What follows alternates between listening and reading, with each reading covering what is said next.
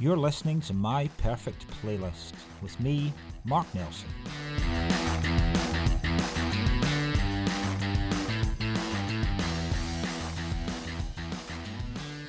Hello and welcome again to My Perfect Playlist. This is the podcast where I ask interesting people to compile a playlist based on certain categories, moments and memories from their own lives. Thanks for joining us again for episode 3.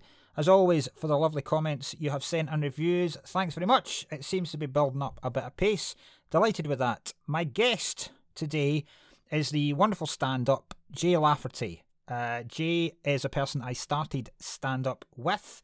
She's one of the most in-demand compares in all of Scotland. It's a really, really fun chat. She's got some very, very cool music. There are some hilarious, genuinely hilarious stories that come out. And the audio isn't, I'm going to be honest with you, right? I'm still getting to grips with all this because I'm recording it all myself and editing it all myself. I've not quite got to grips with all of it yet. So this was the first time I've had a major mess up. And the audio, I've had some people working on it. I've had my friends who are incredibly good at these kind of things and cleaned it all up. So it sounds fine. It's not as tidy as the other episodes, but at least this time I remembered to press record. So, you know, I'm getting better.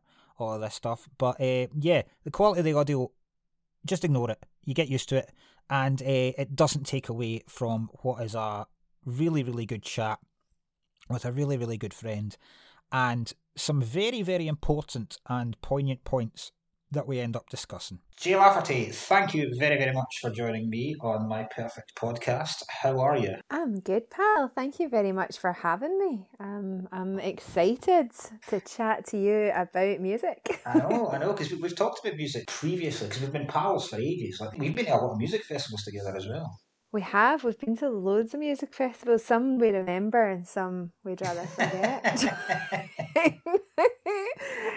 Tea in the Park and shitty pizza boxes. Yes, yeah, that was that year, yeah. So, your playlist, you've sent me over some of your choices. It's a cracking playlist. Oh, thanks. What's been interesting is I've found, like, of everyone I've done so far, there's genuine themes run through it that you might not even realise are happening. So, and there's definite themes in yours. Opening track, I've gone with Tusk by Fleetwood Mac. Don't say that you love me.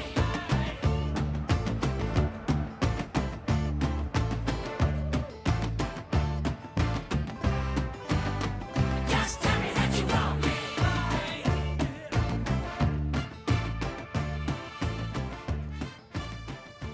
Yes, yeah, a song about penises. Let's do it. No. Did you know that beforehand? Yeah, no, I knew. Yeah, I knew. Well, it's not a song about penises, but it was like a slang term that was used for a penis, because I knew, like, I'm a huge, and this is going to come out during this podcast, that I am a massive Stevie Nicks fan. Like, I love and adore and like bow down to the goddess that is Stevie Nicks. And Stevie Nicks hated the fact that they wanted to call this album that came straight after Rumours Tusk, that it was going to be she hated it. But basically Mick Fleetwood was just like, I don't care. We're not talking about it anymore. That's what it's called. So, you know, that total male misogyny. Yeah, shut it. Yeah. I only realised this when I was kind of reading up on it today. I've never heard a penis being referred to as a tusk. No, I think it must be, well, although they're a British/American band, but they kind of lived in America, and so I think it must be an American thing, because I've never heard it referred to as a tusk, unless it's just a 70s thing. Yeah. We're too young.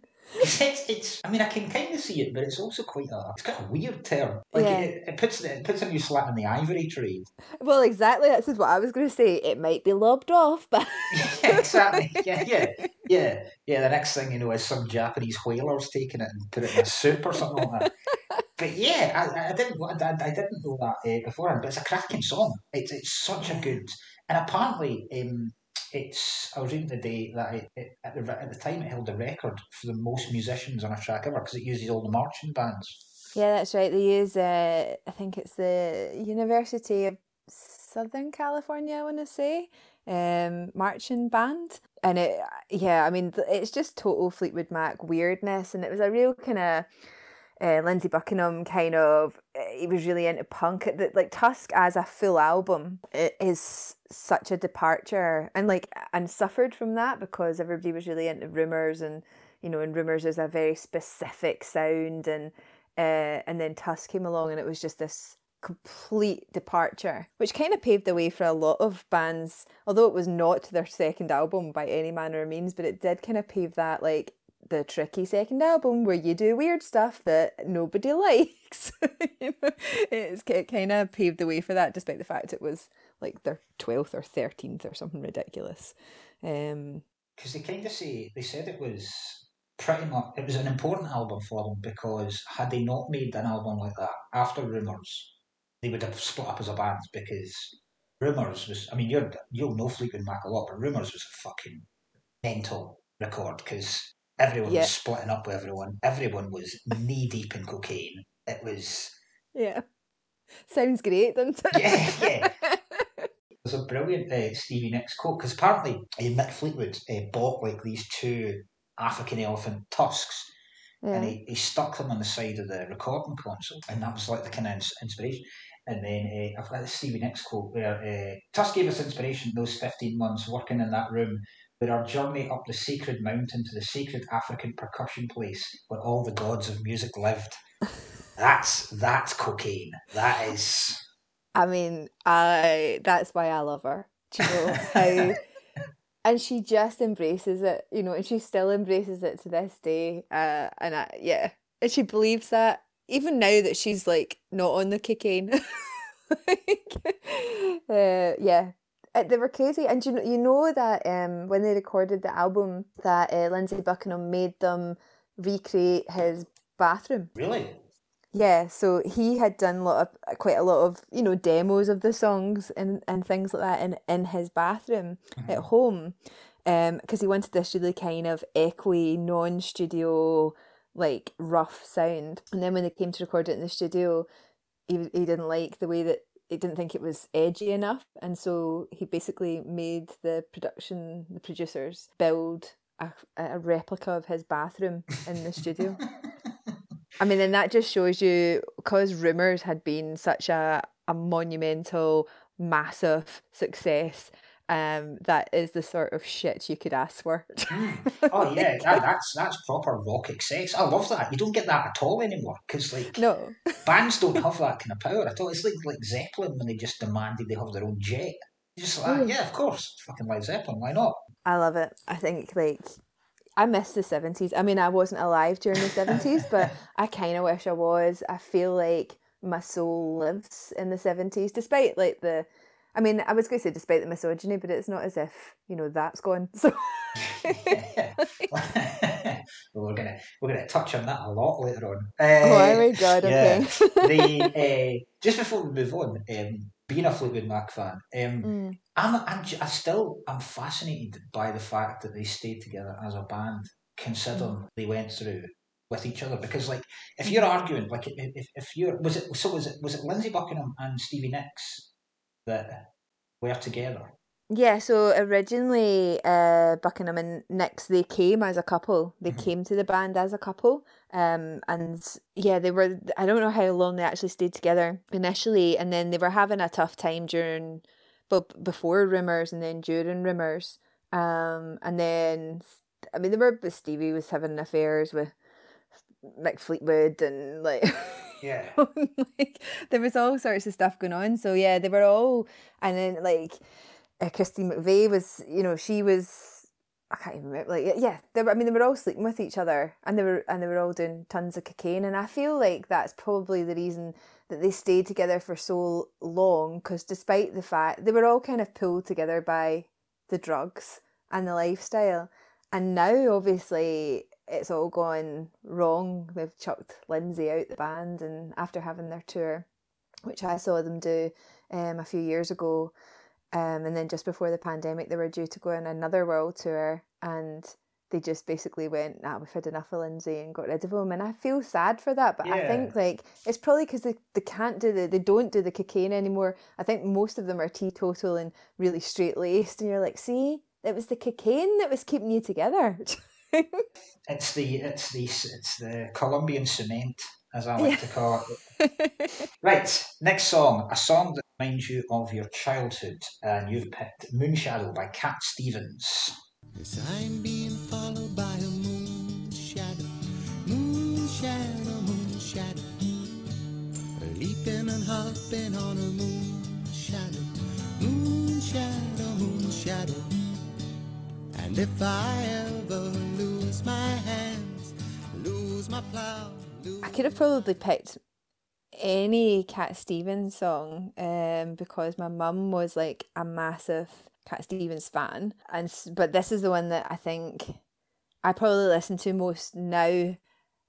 So the whole album, like Tea for the Tillerman, was constantly on in our house, alongside just lots of other Cat Stevens singles and things like that. But I would say this is the one that I would listen to probably most as an adult, that reminds me of just being a kid. I remember my mum and dad playing Cat Stevens a Yeah. lot as well, and I think his songs appeal to children, I think, because there's quite a simpleness about them. It was only years later when I started listening to Cat Stevens again, and I remembered so many of the songs just purely from growing up and my dad playing them in the car. Yeah, that's it. It was like those long car journeys, and because now I feel like, you've get your kid, your wee ones are older than my wee one, but even now I find that, like, you play the kids' songs in the car, and I never grew up like that. Like, when we were in the car, my dad was playing his albums, my mum was playing her albums. You didn't have Baby Shark on the go. No. That just would not have happened. No. Yeah, it just really reminds me of, I would say probably from the age of like 5 to 13, a really strong Cat Stevens vibe.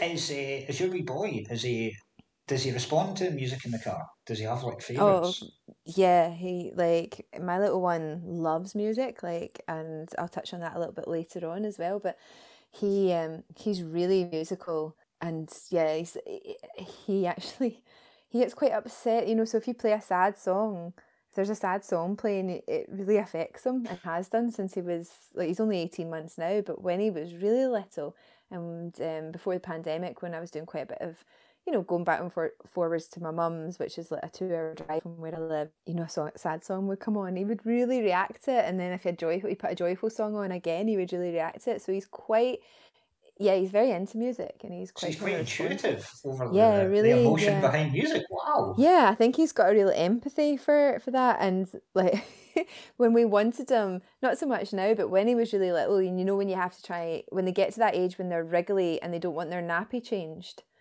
what we used to do was we'd give him the phone, and this is going to sound so weird, he was really into Pavarotti. So we put Nessun Dorma on, and he would just lie and hold, I've got videos of it that I can send you, right? He would lie and hold the phone for the full duration of Nessun Dorma, which was just about enough to get rid of a shitty nappy. Jesus. Now there's Pavarotti's true legacy. Absolutely. Making kids shit. That's fantastic. Yeah, he's really into music. How has it been, just before we move on, so he's 18 months, so the majority of his life will have been during lockdown. Yeah. How's that been? Do you know what? It's been there's been aspects of it that have been amazing and wonderful, I'm not going to lie. As you know, Mark, I'm a chronically busy person, and I've never been able to stop. And my little boy, again, as you know, was 10 years in the making, IVF, many failed attempts. And so when he came, it was so joyful when he arrived. So he arrived in November 2019, and it was so joyful. But I went straight back to work 3 weeks later, because as a comedian and a self-employed person, you don't get maternity leave. It's not a thing. And plus, it was just about to be the Christmas run. Do you know? Exactly. I'm not giving up the big bucks. Oh, God, no. Which is just as well, as it turned out, because I think my Christmas run saw us through to bloom in July until the government decided they were going to give us some money. Everything shut down, and so for the first time in about 16 years, I had to stop, and it was amazing. And then it just became this thing of going, I would have missed all this. There was downsides of it, and then obviously went into lockdown again, and his grandparents missed his first birthday, and we just had to do his first birthday on our own. So like there's those big key moments that didn't go the way you thought they would, but actually it was a pretty perfect time. If you're going to be in lockdown with a child, being in lockdown with a child under 1 is ideal. Yeah, there are good and bad aspects of it, and whenever I start to moan about kind of stuff and start to feel, oh, for fuck's sake, like, I can't believe I've done this and all my own, and then you kind of realise, like you as well being self-employed and spending a lot of time at home during this year, you realise that there's not that many people get that luxury. Like there will be parents that will go back to their work after 3 weeks and then will work for pretty much non-stop the next 16 years and will miss out on so much. Yeah. So you need to take exactly. You need to take the positives.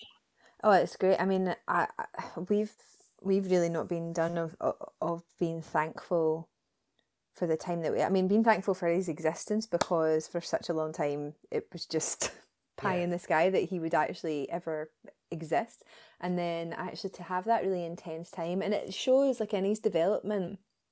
I think that it really shows that intense time that he's had with both of us, which is great. But it's weird that like this is the chat, because like Moonshadow, like to like go back to the song to Cat Stevens, it's like it is allegedly. I mean, I don't know, but it is allegedly a song about appreciating the here and now.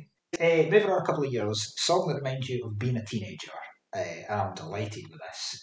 You picked Alanis Morissette, You Ought to Know. And I'm here to remind you of the mess you left when you went away. It's not fair to deny me of the cross I bear that you did to me. I'm going to tell you the very condensed version of this story, and it actually involves an Oasis song to begin with. I'm already on board. So, so we're ages with each other for people who are listening who don't know us. Yes. Like we're the same. 28. Yeah, we're both 28. But we came of age at the same time, is what I'm saying. And you know, when you go to like house parties, and there was always at least one, if not a few, guys with guitars, playing Wonderwall. Quite often just playing the opening intro to Wonderwall over and over again, because they couldn't make the chord progression to the actual verse. It was just the chorus.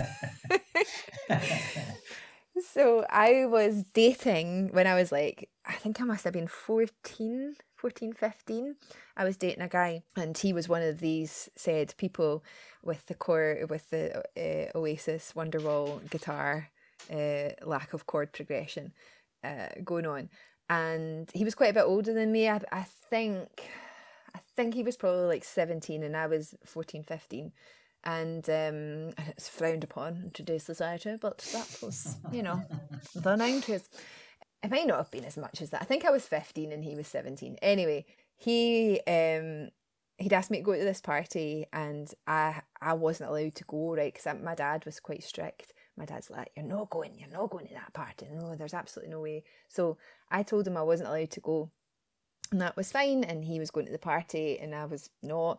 Anyway, subsequently I ended up staying at my pal's house, and her mum her mum was quite a bit younger than my mum and dad and newly divorced, so she was out in the Randan, so she had no idea where we were.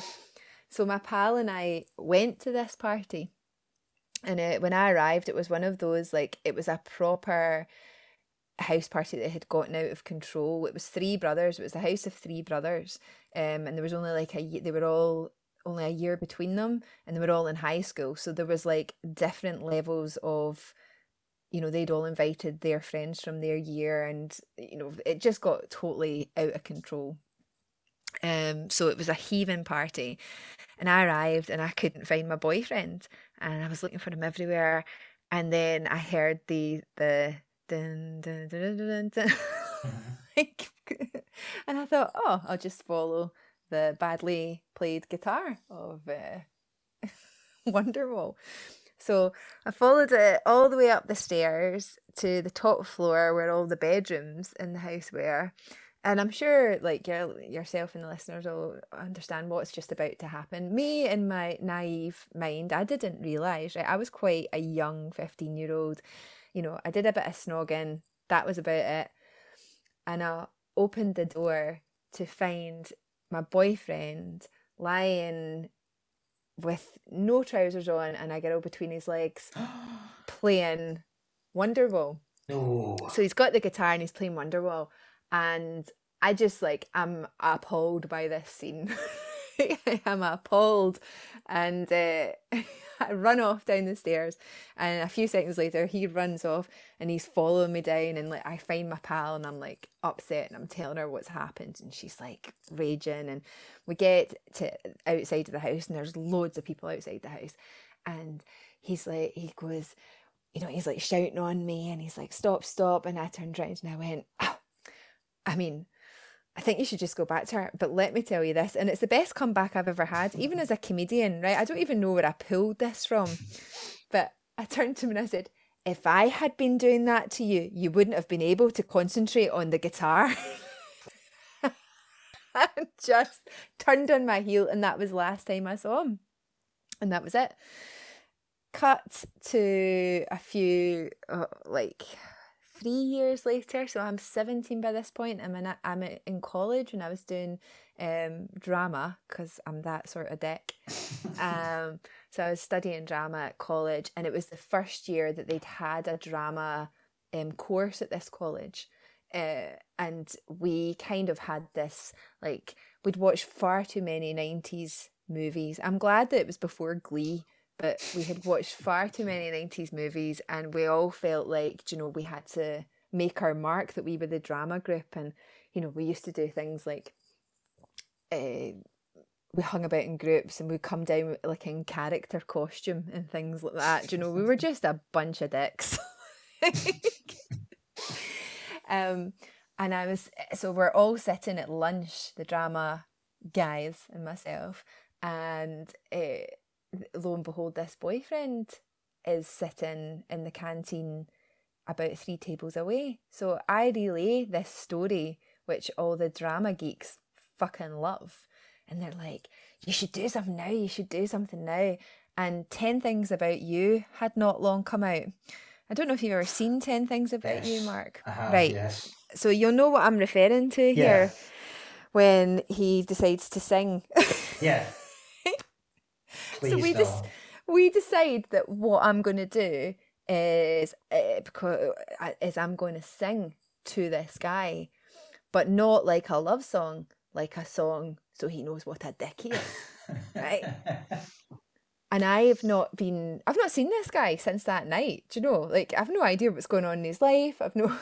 Yeah. But I feel it's appropriate to sing Alanis Morissette, You Ought to Know, while standing on a canteen table and walking across. It was one of these canteens, like, it was a huge canteen where all the tables are joined but separated by tiny walls. Do you know that sort of thing?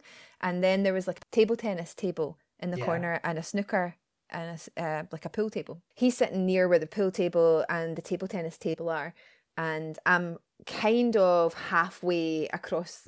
Like, I've got like 5 tables to get across to get him, right? So I stand up on this table. There's no music or anything, you know. And You Ought to Know, I don't know if you've ever tried to sing You Ought to Know a cappella. It's not easy. I've never tried. It doesn't seem like the kind of song I should be singing, to be honest.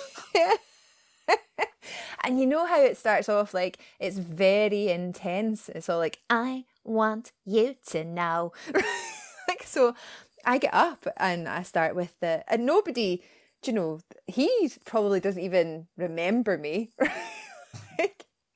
But I'm giving him like the hard stare with the Alanis Morissette. It's like, I'm happy for you. I walk across, do the whole thing, and by this point, like, people are clapping there's like a whole load of, I mean, it's going exactly the way that, you know, all the drama geeks are like, this is amazing, she's a legend. And it was going really well, and he's really embarrassed, and he goes to try and leave, and another guy at the table, like, is holding him down in his chair, like his pal, who thinks this is the best thing that's ever happened. And then eventually he gets up and he gets away, and he makes a run for it. And in just the worst decision of my life, I mean, I've made a lot of bad decisions to this point, but this is like the worst one, is that I decide that I'm going to jump from the table across his path and onto the snooker table, right, and onto the pool table. But I couldn't quite make that. So actually what I decided to do in a snap decision was to jump from the table onto the table tennis ping pong table, which of course snaps, and, you know, it closes in the middle. So I jump onto that and it closes in the middle. God. Like, I'm basically sandwiched. This is so embarrassing. I'm like sandwiched inside of the table tennis table. And I just didn't know what to do, so I just stayed there until everybody had left. Oh, God. And the canteen cook had to help me out. Oh, my. I mean, what a story. There's no winners in that story No, at all. There's no. nobody, like, right from the... Oh, I mean, I know nobody can see me, but my face is actually scalping red. Like, it's been like 23 years, and I'm still, God it's so almighty. embarrassed. I'm like crying with the embarrassment of this story. there's so much to unpick. Yeah. It's just like I knew where you were going because of the song, and when you were going up the stairs, I never, I expected him to be sitting serenading her, or attempting to serenade her with Wonderwall and maybe kissing. At no point did I expect him to be lying back, acoustic guitar in hand, while she was accompanying him on flute. I never. I mean, my God. And then, I mean, basically, what you've done is you've created your own music video there for this song in the canteen. But you should reshoot the ending. Yeah, the ending was bad. I need to land on the pool table and flick the pool cue up into my hand. Yes. Yes. Land on the pool table and somehow your feet breaks balls and they all go in the pockets. Absolutely. Apart from the black ball, which flies off the table straight into his mouth. Oh, amazing. And a Pulp Fiction-esque Yes. reference to Yes. that. Yeah, exactly. Wow. So that is Alanis Morissette, You Ought to Know, and why it reminds me of being a teenager. Absolutely wonderful. Song that always gets you dancing. You've gone for Dance Monkey by Tones and I. So they say, dance for me, dance for me, dance for me, oh, oh. I never seen anybody do the things you do before. They say, move for me, move for me, move for me, eh, eh. And when you're done, I'll make you do it all again. Yes, so my little boy loves this song. He thinks this is the best music video, and he just loves he loves the whole start of it, and he's just so, like I was saying before, he's just so into music, and he's so infectious with it. And he has this thing at the moment, because he's so little he can't jump, but he thinks he is jumping. So he kind of does this weird thing with his knees where it's like a kind of demented Morris dancer. And it's the best thing, and it just makes me laugh. And so we danced to that through the pandemic, and it still is like if he's kicking off or whatever, and we stick a bit of Tones and I, Dance Monkey on, and so it's the song that I've been dancing to the most recently. It's a cool wee song. Do you know what it's about? Well, no, not really. I mean, I've watched the music video, and obviously there's a whole load of old people in it. So. Yeah. Apparently it's about the girl, Tony. She used to be a busker. and she wrote it after she'd been busking for a couple of hours and realised that nobody had any attention span, so people were kind of listening to it. It's basically about the lack of attention span that people have now. And then, so there was all these people watching her, there was drunk people kind of grabbing her, telling her she was amazing, some people, and they just kept trying to make her sing. So that's, she replaced singing with dancing, so it's basically, she felt like a performing monkey doing this busking. See, I did not know that, but like that sort of melody and yeah, it totally fits into an 18-month-old, because I tell you, his other favourite song that gets him dancing is, I think your kids are probably too old for it, but Dougie, the Stick song. To be Dougie the cartoon character? Yeah, Dougie the dog. Yeah. Have you heard the Stick song? No. You would love it, Mark. It's like a 90s acid throwback. Oh.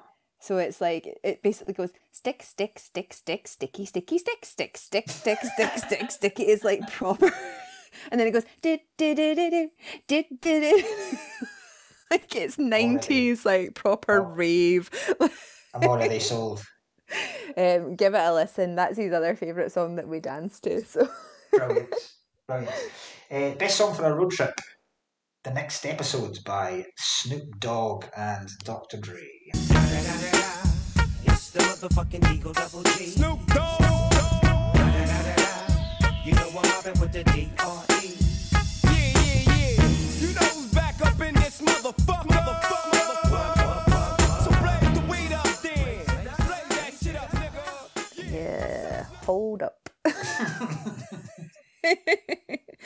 Yeah, this is like a total reflection of where I was when I passed my driving test. So I'd have been like just turned 18, and my brother, who's a massive rap fan, like when I first learned to drive, he would have been like 15, and we're very close. There's only like 4 years between us, and we're really close, and we spent a lot of time together, and we would go on road trips. He was dating a girl from Aberdeen at one point, and so he would, like, this is when he was a wee bit older, 16 maybe, and I would drive him up to Aberdeen, and we would play this song because it reminded us of our youth and when I first passed my test. And yeah. Did you ever play it with the windows open and act like a totally rapper? Yeah, of course we did. Did you turn up to places and go, it's the motherfucking J-double-A? Yeah. Yeah. And I still there's a lot of 90s and like early noughties rap that is like embedded in my head, where like if I haven't heard, I could have not heard it for ages, but I can still do the entire rap. Yeah. I love this song. I think it's great. I love the ending. It just ends and then just smoke weed every day. Yeah, smoke weed every day. It's just so good. And when you were like a teenager, you would like so have that. And I had this I think my first car was a bright yellow Corsa, bright yellow Citroen Saxo. So like the least rap looking car. And I also had a Nokia. Do you remember when the Nokia like brick phones that you could change the covers on? Oh god, yeah. And I had like one of them so that I could change the cover, and I had a bright yellow Nokia phone. Like, it was giant. Like now when you think about how giant they were. Yeah. But it was just a giant aerial coming out of it. It was just a burner phone because you were such a baller. Yeah, totally. And I used to play this song in my yellow, like canary yellow car with my yellow phone, like because that was always in rap videos in the 90s and early noughties. Always had a phone, like they were always on their phone, and you would totally do that thing with like one hand on the wheel. I mean, you get done for it now. But, like, that's 3 penalty points in the old license, £60 fine on the spot. But back in the day, nobody cared. Just Snoop getting pulled over for being on his phone. Name, it's the motherfucking Double G. Oh, love it. Best song from a film. You've gone for the Moulin Rouge soundtrack.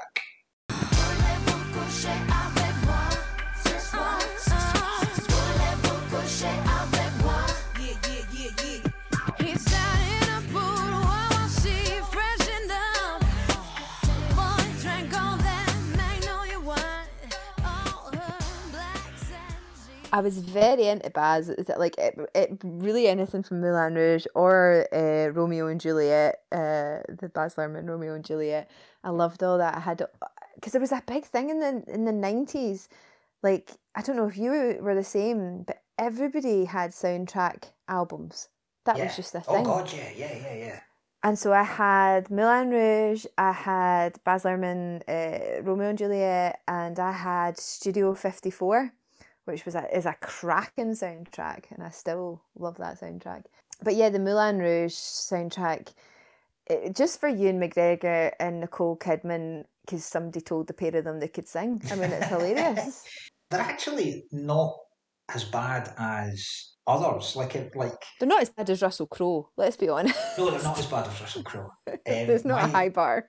My favourite ever in a film is Pierce Brosnan singing in Mamma Mia. I have now got to the stage where I actually really enjoy it, and I prefer his version of SOS. And, like, if I'm listening to it, because I love the ABBA version, and when it gets to the When You're Gone bit, I'm annoyed that they don't do it as angrily as him. When you're gone, like, he's so fucking angry about it. Like, See, I love that. I love like actors singing, and I love singers acting as well. I just think stay in your wheelhouse. There's very few who can do both. yeah, exactly. Like, I'm struggling right now to think. I mean, I'm sure there is somebody who's seamless. There's not. I mean, I've had this conversation before, and people have been like, "Oh, Justin Timberlake," and I'm like, no. He's never been in anything where I've gone, "Oh, that deserves an Oscar." No. Or a Grammy. No, exactly. No. Yeah. So yeah, I enjoy that. I enjoy people with success coming out their wheelhouse because somebody's told them that's a good idea. Yeah. Have you ever been to the actual Moulin Rouge in Paris? I have not, but I have a friend, Lara Bros of Bros Bagels, partner Yes. Mark Miller, who is an amazing photographer, and he, just before COVID, and like literally he snuck in by the seat of his pants in the February, he did their most recent calendar. Oh, cool. Yeah, so he did all the photography for that, and because of that, we were all like, "Oh, we'll go," when they launched. But then obviously none of that happened. I mean, the calendar was launched and things, but there was just no fancy party and stuff like that. So I've never been. Have you been? I've never been in it. When me and my wife were on honeymoon, we went to Paris. But I was expecting it to be. I mean, it does look like it's supposed to look like it is a big windmill. Mm-hmm. But then I was expecting it like proper hedonistic and like fucking midgets hanging out the window, and like women with flamethrowers and all this kind of shit. And it's just another building because and it's like everything you see. It's like any landmark anywhere. There's always going to be other stuff around it. Do you know what I mean? So it kind of takes it away when you look next to it and there's a fucking Lidl. You're kind of going, oh God, it's like I'm not in 1920s Paris. Exactly, yeah. It's like when you see when the flipped view of the pyramids, and you go, all right, there's just a wee shitty town next to that. It's not out in the desert like it looks like it is. Like when you see films on the pyramids and you ride for ages on camels, and you go, you could have walked that, mate. There's a fucking bus that runs. Totally. Never meet your heroes or your heroes' buildings. Yeah. Never meet your favourite buildings. Yeah. Right. What are your other big choices now? A song that makes you happy, and you have picked Karma Chameleon by Culture Club. Come a chameleon. You come and go. You come and go. Love would be easy if your colors were like my dream. Red, gold, and green. Red, gold, and green. Weird. I'm weird, right? I like this. I've not heard this song in a long time, and then when I was putting together your playlist on Spotify, I listened to it again and I was like, this is a really, really good song. Oh, it's a cracking song. And also, have you ever heard the slow. So there's a few people who have done covers of it, slow covers, and it's really beautiful. Like when you listen to it, because it's a song about, you know, it is a song about love, and it's a song about loving yourself, and it's a song about alienation, and you know, it's so many things. And when you listen to it slowed down, it's really beautiful. Oh yeah, I like when they do that with songs. But they didn't do it with a song. But have you ever heard, you know, Red Red Wine Yeah. by UB40, but it's originally by Neil Diamond. Uh-huh. And when you like the UB40 version, because I really don't like UB40 at all. Who does? How are they so successful? I know. I've never met anybody who likes UB40, but God. yet. And their version's always kind of like upbeat and reggae and stuff, and then you listen to the Neil Diamond one, and it's just basically about a guy that's miserable sitting just tanning red wine. Yeah. He's essentially drinking just to forget about everything that's going on in his life. Have you ever seen Boy George? Have you ever seen the episode of the A-Team where Culture Club appear as guest stars? Yes. I watched a clip of it earlier on just to them. It's the weirdest. It's so surreal. It's the best, cat. I love cameos like that. Yeah, they get like there's like a mix up with the booking, and it's not because the same thing happens in the Blues Brothers, but you can kind of understand that. But nobody is making that much of a mix up where it's a cowboy bar, and they're looking for, and then they book Culture Club, and then they go on and do Carnelian, and the Cowboys fucking love it. I like Culture Club. I mean, my other favourite Culture Club reference, like more recent reference, it's not recent at all actually, but you know, like in The Wedding Singer, where they have the guy who can only sing the one Culture Club song. Yes. Do you really want to hurt me? Yeah. And then he just keeps singing it over and over again because Robbie, the main singer, is like having a screaming argument like with Linda. Yeah, that's fantastic. Yeah, I'd forgotten all about that as well. Yeah, that's brilliant. No, it's a really, really good happy song. But this was like my song that I love. So this was like my dance monkey. So, right, okay. So my mum used to play this when I was in a bad mood when I was a little girl, and it was one of the first songs that I could sing. And my mum always like says, you know, like I'd be in my pram, like karma, karma, karma, karma, karma, karma, karma, karma, karma. So that's my dance monkey. So very nice. That's why it makes me happy. That's good. That's good. Next up, a sad song, a song that always makes you sad, and you have picked "Summer Over the Rainbow." Somewhere over the rainbow, way up high, there's a land that I heard of once. Yes. So I know, like, this is a sad song for loads of people, but so as you know, my best friend Victoria Tory passed away 4 years ago now, and it was a song that was played, or it wasn't played actually, it was performed by a vocalist who was also a friend of hers at her funeral. And yeah, so just whenever I hear it, it reminds me, I mean, it's sad and happy because it reminds me of her, because it was a song that she loved, and it was a song that meant a lot to her. And also, like, so she had cystic fibrosis, and she had a lung transplant, which gave us an extra 6.5 years with her that we wouldn't have had, which was amazing. And then she went into chronic rejection.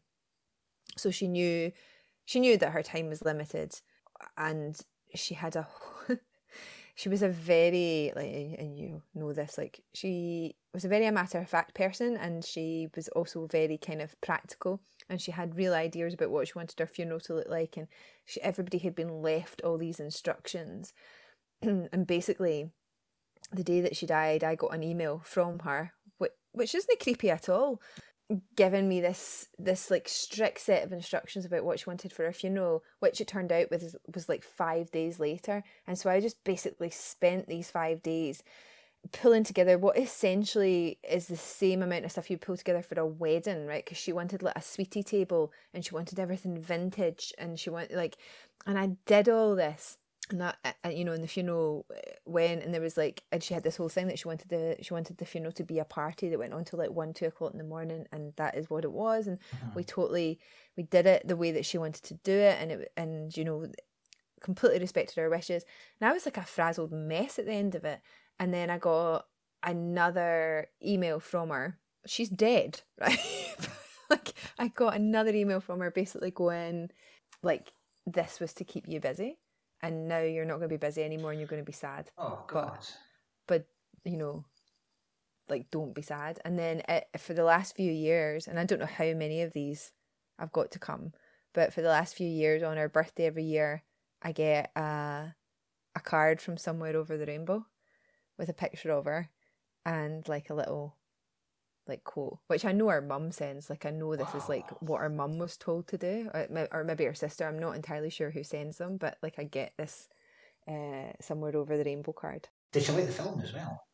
Yes, that's where the love of the song has like kind of originated from. And she's like, it was just a real, she had a real connection to the film. I think, I don't want to speak out of turn, but I think it was a film that she watched with her grandparents. Right. And so it was like a kind of connection via, you know, that, so it was all connected for her. Yeah. So yeah.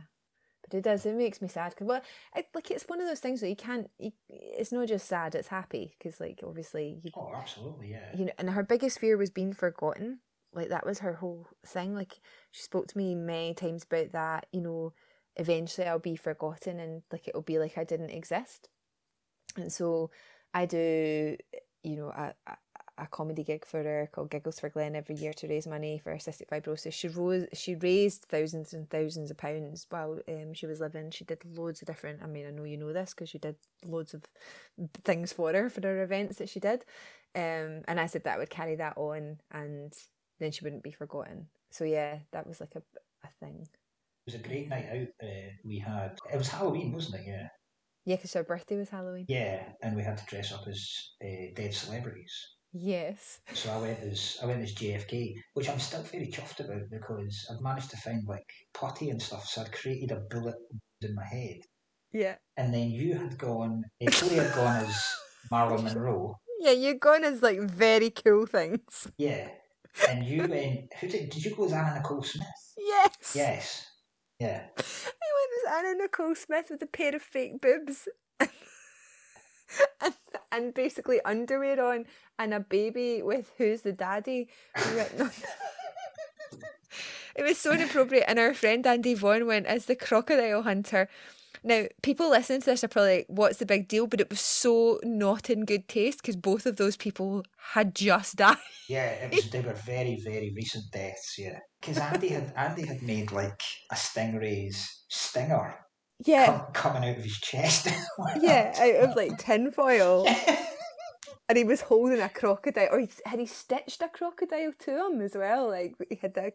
Oh, it was a great night. We ended up in the Polo Lounge. Do you remember? We did end up in the Polo Lounge. Yeah, I remember we'd been for a meal beforehand, and we went to the place that serves like different types of meats.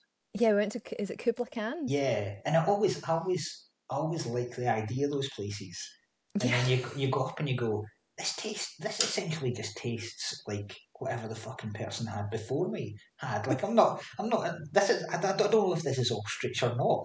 It could be anything. Yeah, because it was like ostrich and crocodile, and like, you're like, I think this is chicken, mate. Yeah, and then it's when you eat it and you're chewing it for about 9 hours, you go, this is why this shit isn't, there's no fat on this animal at all. Like, I'm just eating. This is gristle. Yeah. I'm eating a cheetah here, and it's pure muscle. That's all I'm... Oh, that was such a fun night out. But you know, like, you remember what happened at the end of that night out? No. So, like, so Tori was on the transplant list, and she's supposed to, obviously, because she was on the transplant list, she was supposed to not drink or anything. But her birthday was Halloween, and we'd all gone out. And I guess essentially because we didn't know if she was going to get a transplant or not, so we you know, it could have been our last birthday as far as we were aware. And we all got really, really drunk. We're in the Polo Lounge, and she got really, really drunk. And she used to be able to drink like, I don't know if you remember this about her, but she could drink anybody under the table. Yeah, she could, yeah. And mainly because as a result of her condition, she had an enlarged liver. So I don't think that's fair. Do you know what I mean? That wasn't a fair competition. She had more liver to be processing the shit. So she was like drunk, and we got home at, I don't know, 3 or 4 o'clock in the morning. And like, we're that way, like, I think we'd made like chips and cheese or something, and we're lying about the flat, and it's like daylight, it's coming through the window, and then the next thing, she had like a special phone for the transplant phone, and it went off, and we were like, no. And then she answered it, and she had to, and they sent an ambulance, and I remember, because I was parked on, because we lived at, like, well, you and Andy lived along the road in the centre of Glasgow, Yeah. and I had to phone Andy, and then without even thinking about it, I like drove my car, which was parked, because I knew that, you know, like, the parking restrictions were going to come in the morning, and I drove my car and parked it in his garage. I'd been drinking all day. But I didn't even, I was like, fuck, right. And then an ambulance came and picked us up and drove us to Newcastle. And I still had a pair of fake boobs on. And by this point, I had fake boobs and I put a dressing gown on. And when I went down to Newcastle like that, and then of course they took her in and they put her under anaesthetic and all the other stuff. And I had to phone her mum and dad, and they drove down. Anyway, long story short, she actually, because I always call 2 people, and she actually never got the transplant. The other girl got the transplant. And so then she had to come to from the anaesthetic, and then we had to drive up, or Dad had to drive down and get us, and we drove back up, and I still had lit with my fake boobs over my shoulder. But when the ambulance driver picked us up, she looked at us and she went, have you been drinking tonight, Victoria? And she went, no. And I was like, mate, you're dressed as a drunk Marilyn Monroe. Like, those were the days. Right, a couple of quick ones. A song that reminds you of a friend or family member. You've picked Black Velvet by Alana Miles. Black velvet and that little boy smile. Black velvet with that slow southern style. A new religion that'll bring you to your knees. Black velvet, if you please. So this is my mum's karaoke song. It's totally inappropriate as a Mo's karaoke song. It's the most inappropriate karaoke song that your mum could sing at your 16th birthday. She did. Oh my God, she did it at your 16th birthday. Yeah. Oh Jesus. Yeah. Properly, with a whole like and she was wearing Black Velvet at the time as well, which I think is why she chose it. And then my pal Mary, who's a cracker, like she's a brilliant girl, she just thought my mum was the best. And Mary was like 3 sheets to the wind, unbeknownst to like my parents. We were all hammered, you know. They were like, you can have a few wines. We're like, okay, that'll go on top of the Mad Dog 2020 3 bottles that we've had before we come in to the party. And my mum and dad, my dad especially, is a huge karaoke fan. Could your mum carry it? Yeah, she is a good singer. Like, she's no Alana Miles, but she, but yeah, but it's just the inappropriateness of singing that song at your. I love it. It's a sexy song. I mean, it really It's a is. goddamn sexy song, Yeah. man. Like, and she does it well. Like, she leans into the sexiness. Like, I think my boyfriend at the time was like, "Oh, right." Yeah. There's just all these like 16-year-old boys like with their hands over there. Yeah. One of them grabs a guitar and starts playing Wonderwall. Yeah, totally. That is my mum in an inappropriate karaoke song choices. But I love it now. If she doesn't sing it, I'm like, get Black Velvet on, Mum. Exactly, aye. It's not Christmas without your mum doing Black Velvet. Totally. Next time you come round, Mike, we're getting her to do Black Velvet. Well, and moving on from that, your karaoke song. I've never heard this song before. It's Goodbye Earl by The Chicks. She held Wanda's hand and they worked out a plan, and it didn't take them long to decide that Earl had to die. Goodbye, Earl. Those big-eyed peas. Like I said, Granted, I never heard the song. I loved it. I loved it immediately, and was taken by surprise at about Yep, about the spark. second verse when it goes from being Yeah. a jaunty country western song to being about domestic abuse and Absolutely. then murder. And then Yeah. murder. Absolutely. Yeah, I think it's was it the line that I think is cracking is he walked right through that restraining order and put her in intensive care. It hits hard, that, like. I've noticed again, me and my mum, like, inappropriate karaoke song, but for if you do that in a room full of women, they're like, fucking yes! Kill him! What a prick! It reminds me, like, listening to it, it's like a whole Coen Brothers film in the one song. Like, you can imagine like a film being made about that, just the story in that song, and being a really good, dark comic thriller. Yeah, absolutely. I mean, I love it as a song, and I've loved it for years, and it's been my karaoke song for years, and it is still one of those ones that when it comes, because it's not like I do karaoke a lot, do you know what I mean? But when I get the opportunity to do it, and when I do it, Mark, I belt it, right? I'm no backwards at coming forwards. I go for it, and I've had so many people come up to me afterwards and be like. I don't know how to feel about that because it's a dark fucking song, but it's a cracker. Oh, it's a brilliant song, and that's what I was meaning about, like, because that's the kind of themes that are emerging from this. Is most of these songs are by incredibly strong, forthright women, and a lot of them are about how men are just dicks. You know what I mean? It's like.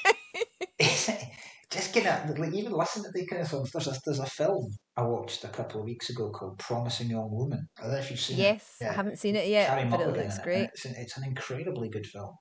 And I remember watching it, and then at the end of it, genuinely feeling like I was an absolute prick. Like, just to be associated. And this isn't me, like, trying to appeal to, like, the wokeness or, like, the entire, but I'm just genuinely going, okay, hell, we really are arseholes sometimes. Do you know, and it's like, now that you're saying about the theme, and I guess, like, I do, yeah, I totally see that coming through, but I'm not by any minute, like, I've always kind of held my own. Yeah. Do you know what I mean? I'm very much of the, like, yeah, I'm not, like, I won't blame my lack of opportunity or is it, or the opposite, do you know what I mean, on the fact that I'm a woman. You know, I think it's all fairly equal, but yeah, there's a lot of I mean, do you still think the comedy world has a long way to go? I mean, do you know what? I can only speak to my own experience, and I have been shocked by what I've heard over the last year, and certainly what's come out over the pandemic. And I know a lot of industries have been rocked by, you know, a lot of revelations off the back of Me Too, and then, you know, just now in this time where people have time to reflect and think and evaluate their lives, and a lot that's come out over the last year.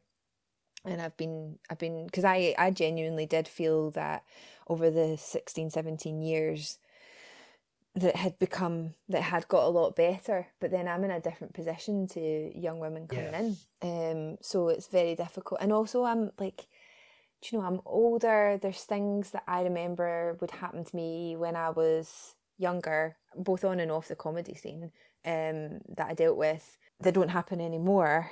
And you know, there's a small part of you that has to understand that's because you're old. People and you're a mother, and people look at you in a different way, you know, and you're married, and you know, all of these things change perception and change your experience of a situation. So what I would say is my experience of comedy is pretty equal in the most part, but I'm well aware that is not the experience, or I've heard hugely over the last year that's not the experience of a lot of young women coming into the industry, and that saddens me. What I do think has changed is that, you know, like, I am about raising women up, and I think a lot of women in the industry now are about raising each other up, and that wasn't always the way. And that's not to slag off other women, but there was just so little, so few women in the industry, and we're all pitted against each other. So it was very different. And now it's more like the tide has turned, the worm has turned. That, like, you know, and we have, you know, it's just good to see women supporting women, and I'm very much about supporting women. And raising other women up, because like for every woman you raise up, you raise yourself up. Do you know, it's not competitive. It's only competitive if you make it competitive, and I'm not about that. I'm really about being as supportive as I possibly can be. I mean, I think it has been good. There's been a lot of, again, I'm not trying to be like patronising or any like one of these kind of like, listen guys, I understand. I'm going to keep quiet while you tell me your experiences. But there's a lot, I mean, there is a genuine lot of stuff that I didn't realise. Like, I was talking to my wife, I kind of realised when I'd been reading stuff, because I'd always said to my wife, whenever she was out, like, running or walking or something, I always said, how come you never listen to music? Because she loves music as well.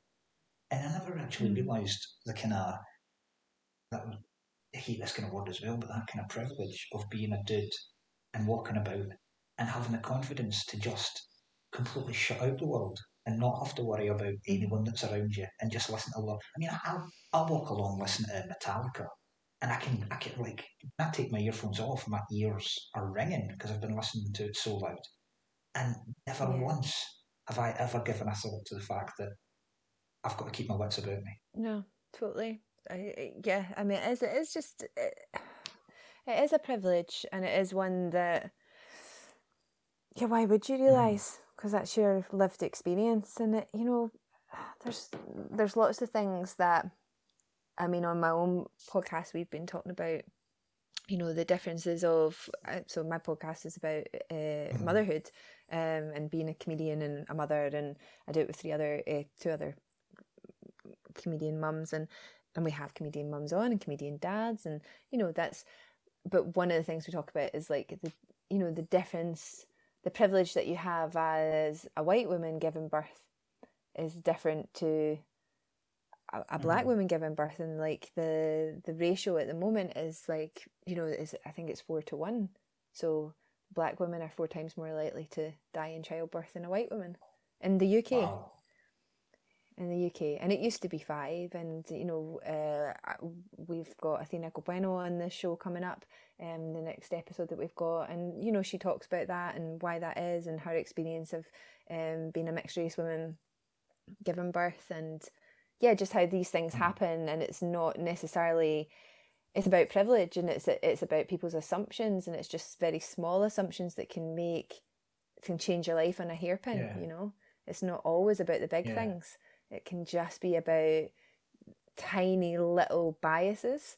And I think that's the same thing between the difference of men and women. And I think there was a whole thread on Twitter last year is like what women would do if men disappeared for a day. And it was all stuff like, I would go for a run listening to music. I'd walk home in the dark through a shady neighbourhood at 3 a.m. It was all just really simple life stuff. Yeah, stuff that should just be normal anyway. Yeah. Yeah. Well, another strong woman now, which for your best cover song, you've picked Sinead O'Connor, Nothing Compares to You. 'Cause nothing compares to you.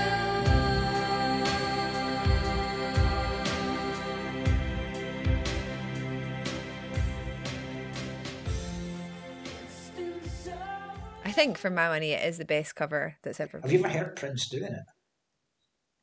Yeah. It's not as good. No. You're kind of going, it deserves to be her. It totally is, and like I think a lot of people who know that song won't realise that it is a cover. Probably not. Do you know there'll be a lot of people who don't know that wasn't her song, because she just connected to it so viscerally.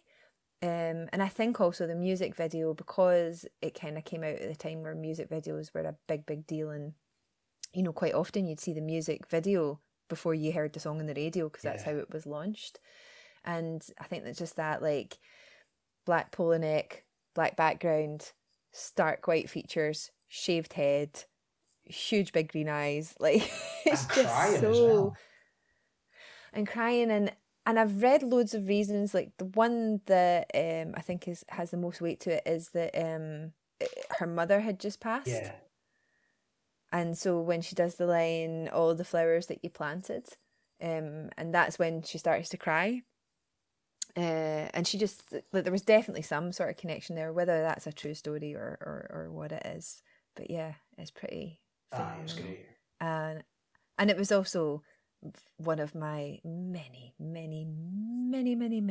breakup songs of my teens, early 20s. Another strong woman for your guilty pleasure, Justin Bieber. If you like the way you look that much, oh baby, you should go and love yourself. And if you think that I'm still holding on to something, you should go and love yourself. So this kind of, where this started was, I think when I first gave up, because you remember, you know this, it took me a long time to decide that I was going to be a full-time comedian, a lot longer than it should have done. And I worked pretty much, I ran a charity and did other things. And when I first decided to become a comedian, I couldn't quite give up all other work. And so I took on a little bit of freelancing where I was teaching drama in schools, and it was alongside a dance teacher called Lisa Kennedy, and she used to use a lot of Bieber when she was teaching dance, and I didn't realise it was Bieber, so I just got really into it, and then I was singing along to it, and I think like my husband was like, "Why are you singing Justin Bieber?" I was like, "Is that Justin Bieber?" But yeah, I like the Biebs. He's quite moany, like that whole "it's too late now to say sorry." Yeah.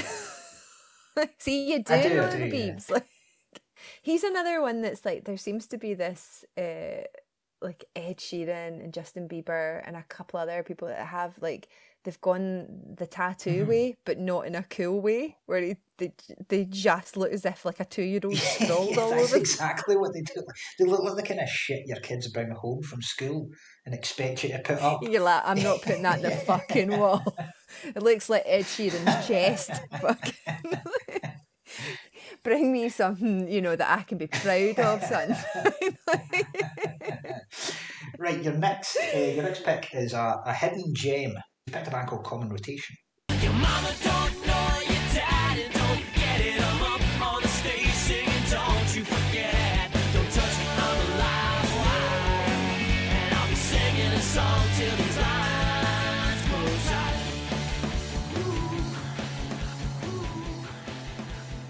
So, Common Rotation's lead singer is an actor called Adam Bush, who was most famous for Buffy the Vampire Slayer and being the person who killed Tara. Any Buffy fans at the moment will be like, that dick! Yeah. So Anyone that's just started Buffy's was- going, fucking Tara dies, what? I know, sorry, spoiler alert. Tara dies. And it kicks Willow right off. Oh, and Willow's a lesbian, right? So, yeah, if you're only on season 1, this is all going to come as a terrible shock. So yeah, Adam was a friend of mine. I'll not go into the reasons why, but anyway, Adam and I are pals, and he has this band called Common Rotation, and they toured with the Might Be Giants, who I'm sure a lot of people will be more familiar with, Little Birdhouse in Your Soul.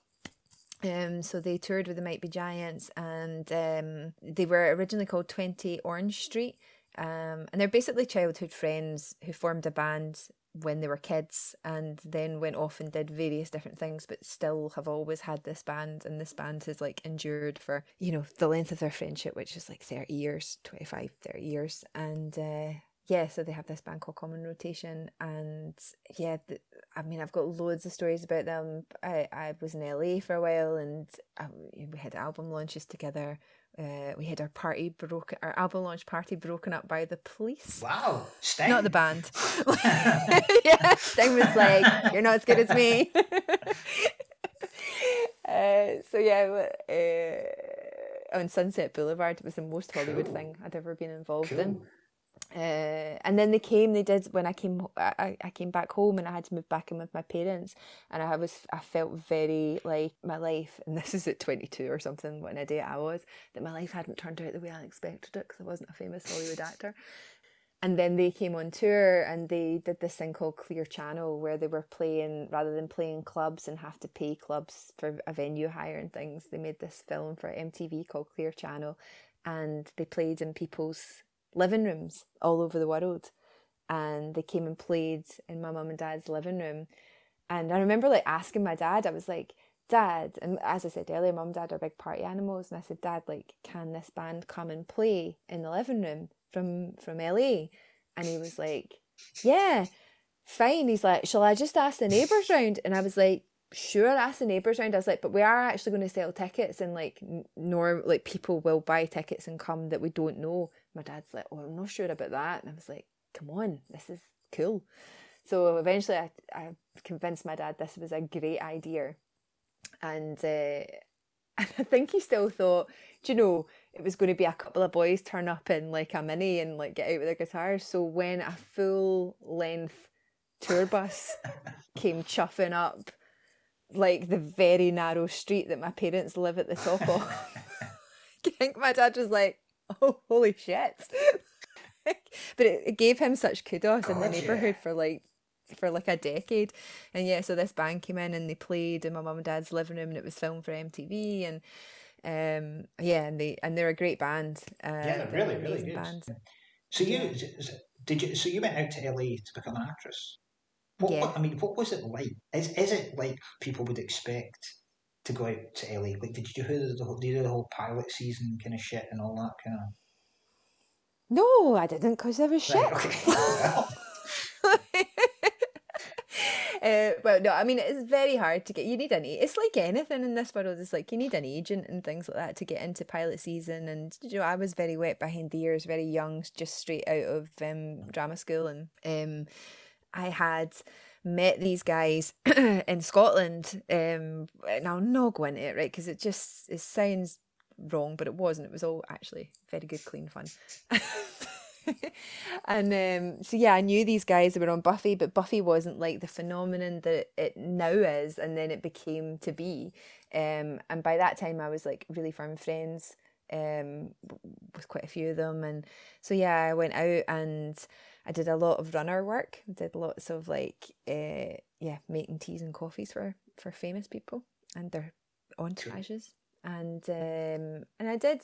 That's where I kind of started the whole comedy thing. Is like, you know, I started in kind of improv Olympic in LA, and because that was what a lot of actors did who weren't getting, you know, it was like another way to get recognised. And Mike Myers had done it, and like, you know, loads of famous comedy actors had gone through kind of the improv scene and things. So I started to do that. Who's the most Hollywood person you've met? Dustin Hoffman. Good one. Yeah, that's classic Hollywood. Yeah, I met Dustin Hoffman in a t-shirt shop. Which actually I met him in there, and then I walked out and smacked right into Ronnie Wood. It was a hell of a day. My God! Like walked into Ronnie Wood, I could have killed him. Do you know what I mean? I could have taken out a hip. Yeah. Because even then Ronnie would be about 90. So. Oh, absolutely. Next one, a song that reminds you of a particular moment or place, and you've gone for Stevie Nicks, Edge of 17. Just like the wild ring does, sings the songs and I just sing it. Ooh, baby, ooh. Just like the wild ring does, sings the songs and I just sing it. Said, ooh, baby, ooh. Said, ooh. Well, I went. Stevie Nicks, Edge of 17 is what I listen to. I play in my earphones before I go on stage during the Fringe. So, and I've had it as Fringe walk-on music. So I think for my 2018 show, my 2018 show, it was my actual walk-on music, but it's always been since I started doing the Fringe. It's like the last song I listen to. It's like my empowerment song before I go on stage. I can see why this song get you going, because it's a class song. It's a really, really good song.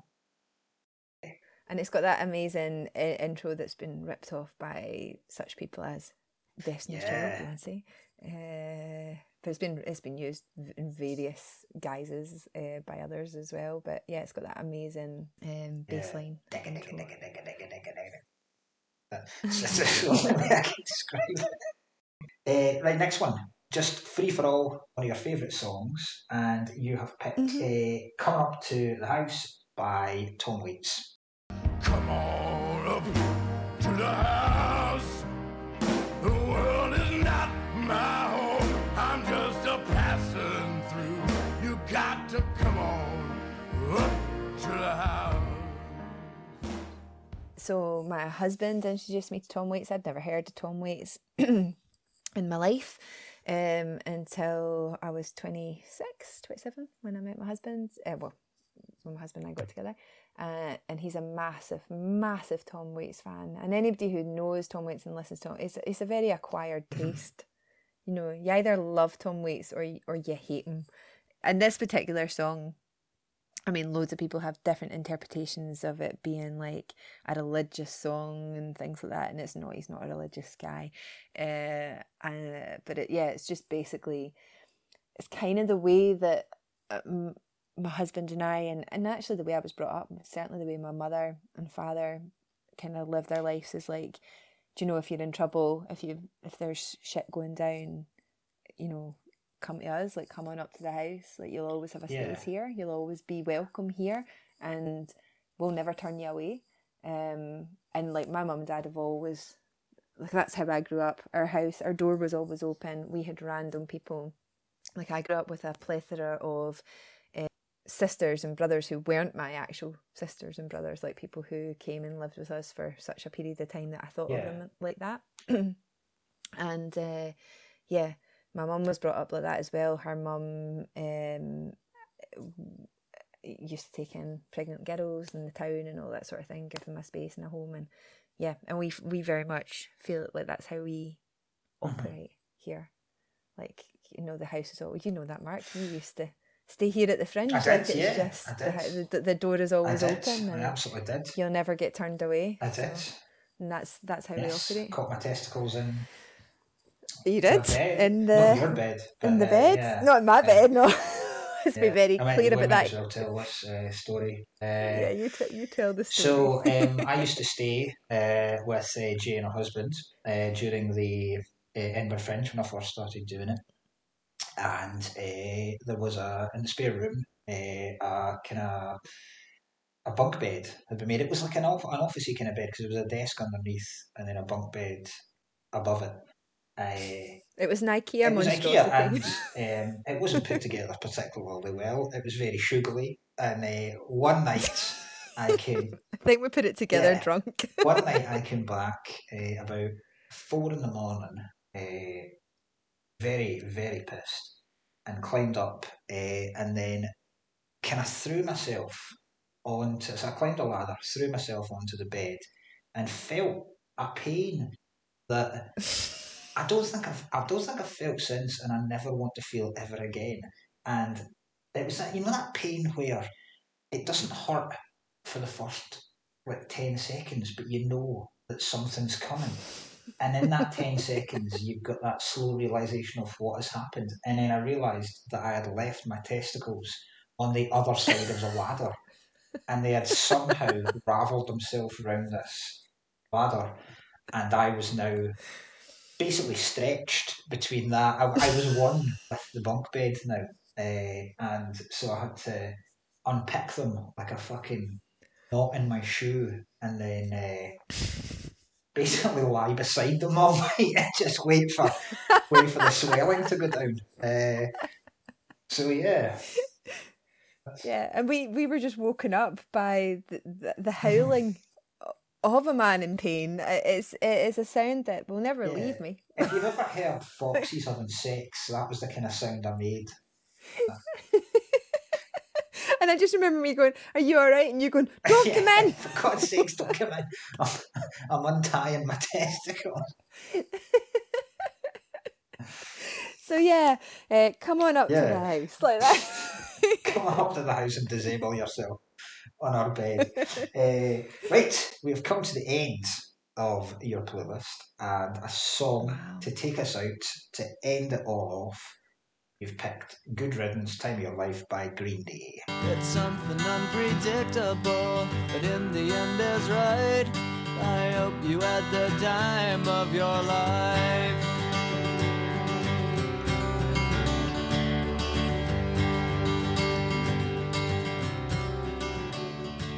It's an amazing song. It was, I think I went to a hell of a lot of weddings of people of my age that this was the last song. It's kind of, apparently it's one of the most popular songs played at American proms now. Because it's got that kind of nostalgic kind of reflectiveness where they go, fuck, that genuinely was the absolute time of my life, and now I'm heading off into adulthood. No, absolutely. And it's quite sad, isn't it?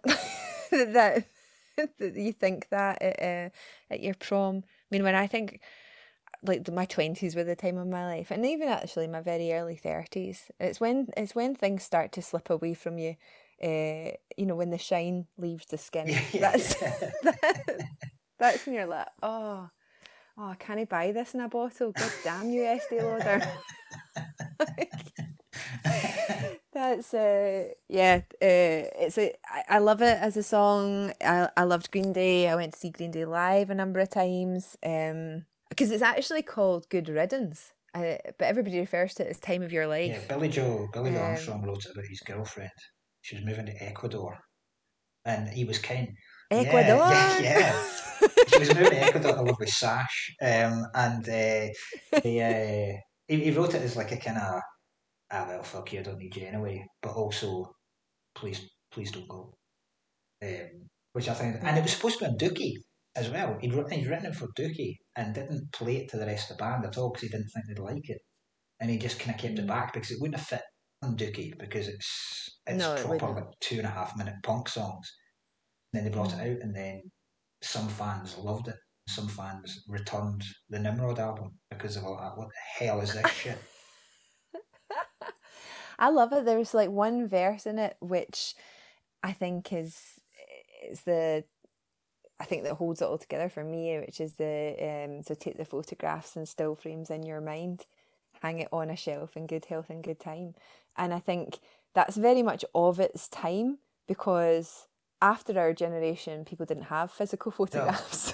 So, do you know, because nobody printed physical photographs. The kind of people going back to it now, like we've come full circle. But like I think our generation were probably the kind of last ones that, you know, kind of did the, like, you would cut out all the pictures of your pals and stick them down on like a collage. And like when you were at uni, you had that thing where, I mean, I don't know if guys did this, but every girl's bedroom you went into in university halls of residence, and then when we all got our flats, had the mirror with all of your friends' photos, like round the mirror, you know. And that for me is just, it's that sort of trying to keep a hold of that. For me, it's very much a song actually, not so much about leaving school, but about starting uni. And that whole, like, you're trying to hold on to like that tightness and that community that you had in school, that you then try and transfer to your early 20s. And you have to go through that really painful thing that nobody thinks is going to happen, and it happens to absolutely everybody, where there's people who meant a huge amount in your teenage years that you just never ever think of or see again. I know. Yeah, you're right. It is. I never even thought about that line. Because now it would be something like, scroll through the photos. No, pass the one of your fucking breakfast. No, not the 19,000 screenshots you've accidentally taken. No, it's just God, I hate modern. I honestly hate. I fucking hate modern life. I really do.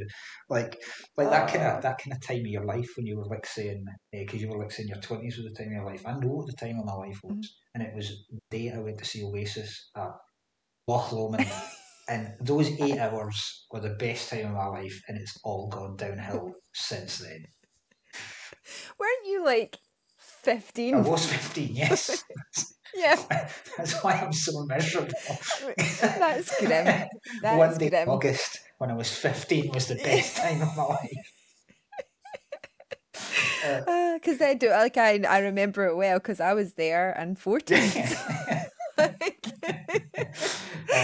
Because everybody who was anybody Oh, was God, there, yeah. but Yeah. it would definitely be the like retweet the photographs and double click Yeah. like. Yeah, put the filter through the photographs so you don't look like the Yeah. ugly disgrace you actually look like when you. Put the what's the one that they all put on now? The one that gives everybody massive eyes and Oh, giant yeah, they all look lips. like Bratz Like, dolls. why does everybody look like a blooming sex Yeah. doll? Yeah, or a Bratz doll? Like totally. Do you know what I hate most about photos and phones? Sometimes if I'm replying to someone on WhatsApp, if you want to send a picture to someone, click the wee camera thing, but it's always set to selfie mode. And Aye, so then you see how it's gross I it mean, it's looks. I have never ever turned on selfie mode and looked at myself and gone, "You're looking all right today. You look like you've been in hospital for like 9 months." I don't understand what it is. Like with the technology of phone, why do you look so shit in your own photos? It's like. Is that way? It's like, is this what everybody else sees? 'Cause I read this thing quite recently that that said that, you know, when you look in the mirror, your brain actually does a thing where it sees you looking better than you actually look. Oh, is that right? So you basically your eyeballs filter your own face, right, for your brain to cope with it, right? And that is a thing that happens. So I've looked in the mirror so many times and been like, man, you look like a piece of shit. Not realising that even as shit as I thought I looked, it's even worse than that. Yeah. It's your brain going, and I've improved this, by the way. Yeah. Like, I've put a good filter on this so you don't just jump out a window. This is as hard I've worked in my life, to be honest, to make you even look this presentable. So, for God's sakes, don't leave the house. Yeah. Don't look directly at the child. You're going to scar. Jay, thank you so much for doing this. It's been a huge amount of fun talking about music with you. And thanks you.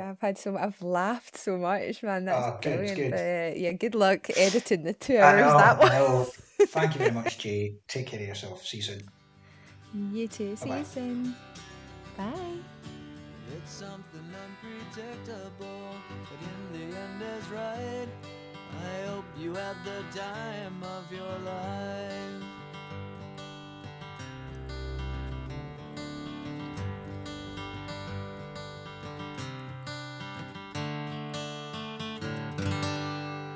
And that's that. Episode 3 done. Cheers for listening. Thank you very much to Jay for being such a fascinating guest and telling us some absolutely belting stories and giving us some belting tunes.